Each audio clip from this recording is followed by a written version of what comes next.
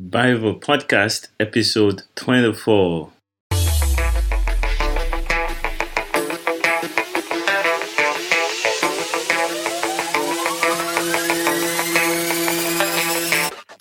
Hello and welcome to the Bible Podcast, a podcast for pastors, church planters, ministers, anyone who is doing the work of ministry and working in the marketplace at the same time. This is your time of encouragement, and I am your host, Ade Subanjo. Yes, welcome back. And today we're going to be talking about how to create a great sermon as a Bible pastor. How to create a great sermon as a Bible pastor. But before we get into the discussion, some updates on how things are going on this side of the world, our lives. Yes, we've had an exciting time so far in Kuje, in Abuja, Nigeria. And God is doing some awesome stuff. The people are really growing and getting more interested in the things of the Spirit. School is growing. The children are doing very well. We have about 13 of them now. It's a free school that God has given us the grace to start, an elementary school. And I'm so glad to see the way the children are learning, and they are also being taught the Word of God. So praise God for that. The children are in school. My wife is doing very well, doing our ministry and helping so many people to use their knowledge, experiences to help others. So it's a great time in our lives, and we are so grateful to God. Anyway, yes, today we're going to be talking about sermon preparation and all that. I think this is going to be another two episode topic. And this first one, I'm going to talk about the general purpose of preaching and or ministry in the church as a bivocational. I'm going to talk about some of the unique challenges that we have as bivocational ministers. And then next week, I'll talk about the real details in sermon preparation and all that stuff. Going into it today, first thing I want to talk about is the fact that most of the pastors that I've met that are full-time pastors, a great portion of their time is spent on sermon preparation. They spend good 2-3 days, doing the research and putting the scriptures together and preparing their sermon, which is a major part of their lives and their ministry. And I agree that as pastors, as mostly pastors or teachers, a lot of our work and our time will be spent on sermon preparation. But we don't have that time. We can't spend all 2-3 days in the church library or church office preparing sermons. So we as bivocational ministers must devise better means to get the same thing done. And of course, my first advice or suggestion is that you don't do all the ministrations, all the sermon, the teaching in the church that God has called you to minister. You don't do all the teaching. If you can find someone, who can take one of the weeks of the month, that means you have just 3 weeks to share. That would be fantastic. But of course, you still have to do the Bible studies or the home fellowships, which is a little bit different. But really, I would encourage every Bible pastor to focus on 3 sermons in a month. Get someone to do one of them for you, or you use one of those Sundays as a time to get feedback from the people, where the people share testimonies of what God is doing in their lives. And so you can hear what people are doing, and they can hear what God is doing in their lives. So that will be a way to diffuse that tension or that demand on you of preaching every week of the year as a pastor. But as the church grows, when you have somebody else who has the teaching gift, You can have them. In fact, I discovered that if you have someone who has a teaching gift and you are a pastor, you would enjoy them because they would do very good teaching. They are even most times more gifted than the pastor in teaching. And if you have such a gift in your team, then you are blessed. So you feature them often enough. You do the pastoral care and the teachings 3 times, and they do 1 or 2, depending on how committed they are to the vision of the church. Now, moving forward, I want to talk about the fact that even though we don't have a lot of time to prepare, we still need to prepare adequately. And one thought that came to me long before now, earlier in my ministry, I don't know exactly where I got this from, but I discovered and I learned and I agree with this, that your preaching is as good as your life. So every sermon you preach is as you've prepared for as long as your lifetime in the faith. So if you've been in faith for 10 years and you're preaching a sermon today, the 10 years of your work with Christ is going to reflect in that sermon. And so we are always preparing for the next sermon by living our lives in Christ. So the best way to prepare actually for a sermon is to live the life of Christ. Whatever you study in your time with God, make efforts to write notes, and most importantly, take action based on what you're learning. And as your life reflects what you're learning, then when you come to the time of preaching, you can bring in these experiences and you have a lot to share with the people. So these are just two of the major points. Now, let's get to the thoughts about what's the essence of preaching. Why do we have this time every Sunday to share the word of God and to speak to the people? Is it a time to prove to the people that, no, I didn't waste all this time that you are paying me for? Well, as Bible pastors, we're not really paid, so it's not that we want to prove that I've not been wasting your money, and then we come with all the knowledge that we have. That's of course not the reason for preaching on Sunday. I want to share with you some of the scriptures that have influenced my thought on this. And the one that really comes to mind, first of all, is Ezekiel chapter 34. As a prophetic word to the house of Israel. And this has been on my mind for years. I can't remember exactly when I first got this and how it came about. But what I know is that whenever I think about preaching or sharing the scripture, this is what comes to mind as a pastor. Chapter 34 from verse 1 of Ezekiel says, And the word of the Lord came unto me, saying, Son of man, prophesy against the shepherds of Israel. Prophesy, say unto them, Thus says the Lord God unto the shepherds, Woe be to the shepherds of Israel that do feed themselves. Should not the shepherds feed the flock? You eat the fat, and you clothe you with the wool. You kill them that are fed, but you feed not the flock. And what does that say? That says that the essence of preaching, of sharing the word, is to feed the people of God with the word of God. Of course, we remember Matthew chapter 4, Jesus saying to the enemy, that Satan, who was tempting him, that the man must not live by bread alone, which is food, of course, but by every word that proceeds from the words from the mouth of the Lord of God. And so we understand that food for the spirit is the word of God, and I believe the essence of preaching and the work, a major part of the work of a pastor, is to feed the flock, to prepare, to take food that has already been prepared by God and deliver it to the children of God.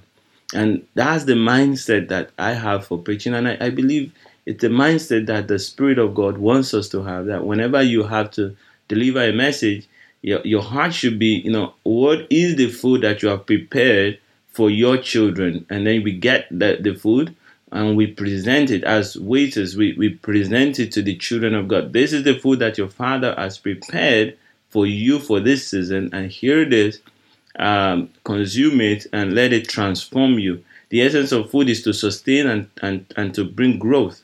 So when I'm preparing a message, I'm always spending time to pray, asking the Lord, what is it that you want to deliver to your people? What's the transformation that this message is supposed to bring? What changes in the lives of the people are we expecting as a result of this message, this sermon that is being prepared? Now, there's another scripture before I talk about more about that. John's Gospel, chapter 21. This is in the New Testament. John's Gospel, chapter 21, and from verse 15. This is the story of Jesus speaking to Peter after the resurrection, and Jesus says, and says there in verse 15 in the ESV, English Standard Version, when they had finished breakfast, Jesus said to Simon Peter, "Simon, son of John, do you love me more than these?" He said to him, that's Peter said to him, "Yes, Lord, you know that I love you." Then Jesus said to him, "Feed my lambs, feed my lambs." And verse 16, he said to him a second time, "Simon, son of John, do you love me?" He said to him, "Yes, Lord, you know that I love you." He said to him, as Jesus said to him, "Tend my sheep." And verse 17, he said, as Jesus said to Peter the third time, "Simon, son of John, do you love me?" Peter was grieved because he said to him the third time, "Do you love me?" And he said, as Peter said to him, "Lord, you know everything. You know that I love you." Jesus said to him, "Feed my sheep." And so those two scriptures have stood out for me over the years. And when I'm doing any message or any sermon, or when I'm thinking of my ministry as a pastor, these scriptures really come to mind. That I'm called to tend the sheep of God, to feed the sheep, take care of the sheep, and feed the sheep. As an under shepherd, I'm not the shepherd. I'm a sheep, of course, myself. But I see that what the Lord is saying, whenever you use your gift of pastoring, you use your gift of teaching, the goal is to feed the people of God with the word of God. And so that informs the way we prepare our messages, the way we prepare our sermons. We must not allow ourselves to be carried away. And I think that must have affected me earlier on, where the goal of preaching is to show my knowledge of the word. I remember the first time I preached, I was in secondary school then, and the leader of the fellowship said, "You're going to share for 5 minutes next week." And it took me the whole week to prepare, and I was just looking for what to say. I didn't want to make a fool of myself. I was thinking more of myself than of the people. And when I started speaking, I was sweating, and I spoke for maybe 4.5 minutes or 5 minutes, and it looked to me like an hour. Why? Because I was too focused on what I wanted people to think about the message that I preached, and I wasn't really thinking about the people. I wasn't thinking about feeding anybody. That wasn't in my mind at all. But now that's how I do my work of ministry. Before I preach any message, I think to myself, I say, I'm going to the kitchen of heaven, and I'm going to take my tray, and I'm going to ask the Lord, what plate are you going to put on this? And He's going to put the plate on it, and I'm going to take the food, and I'm going to deliver it to His people, and I'm confident it's good because I didn't cook the food. Jesus prepared the food. I'm just delivering the food, and that's the mindset that I go into preaching with. Now, before I continue, and I think I'll just do the details of my preparation next week, what I want to talk about next is the mindset when going into sermon preparation.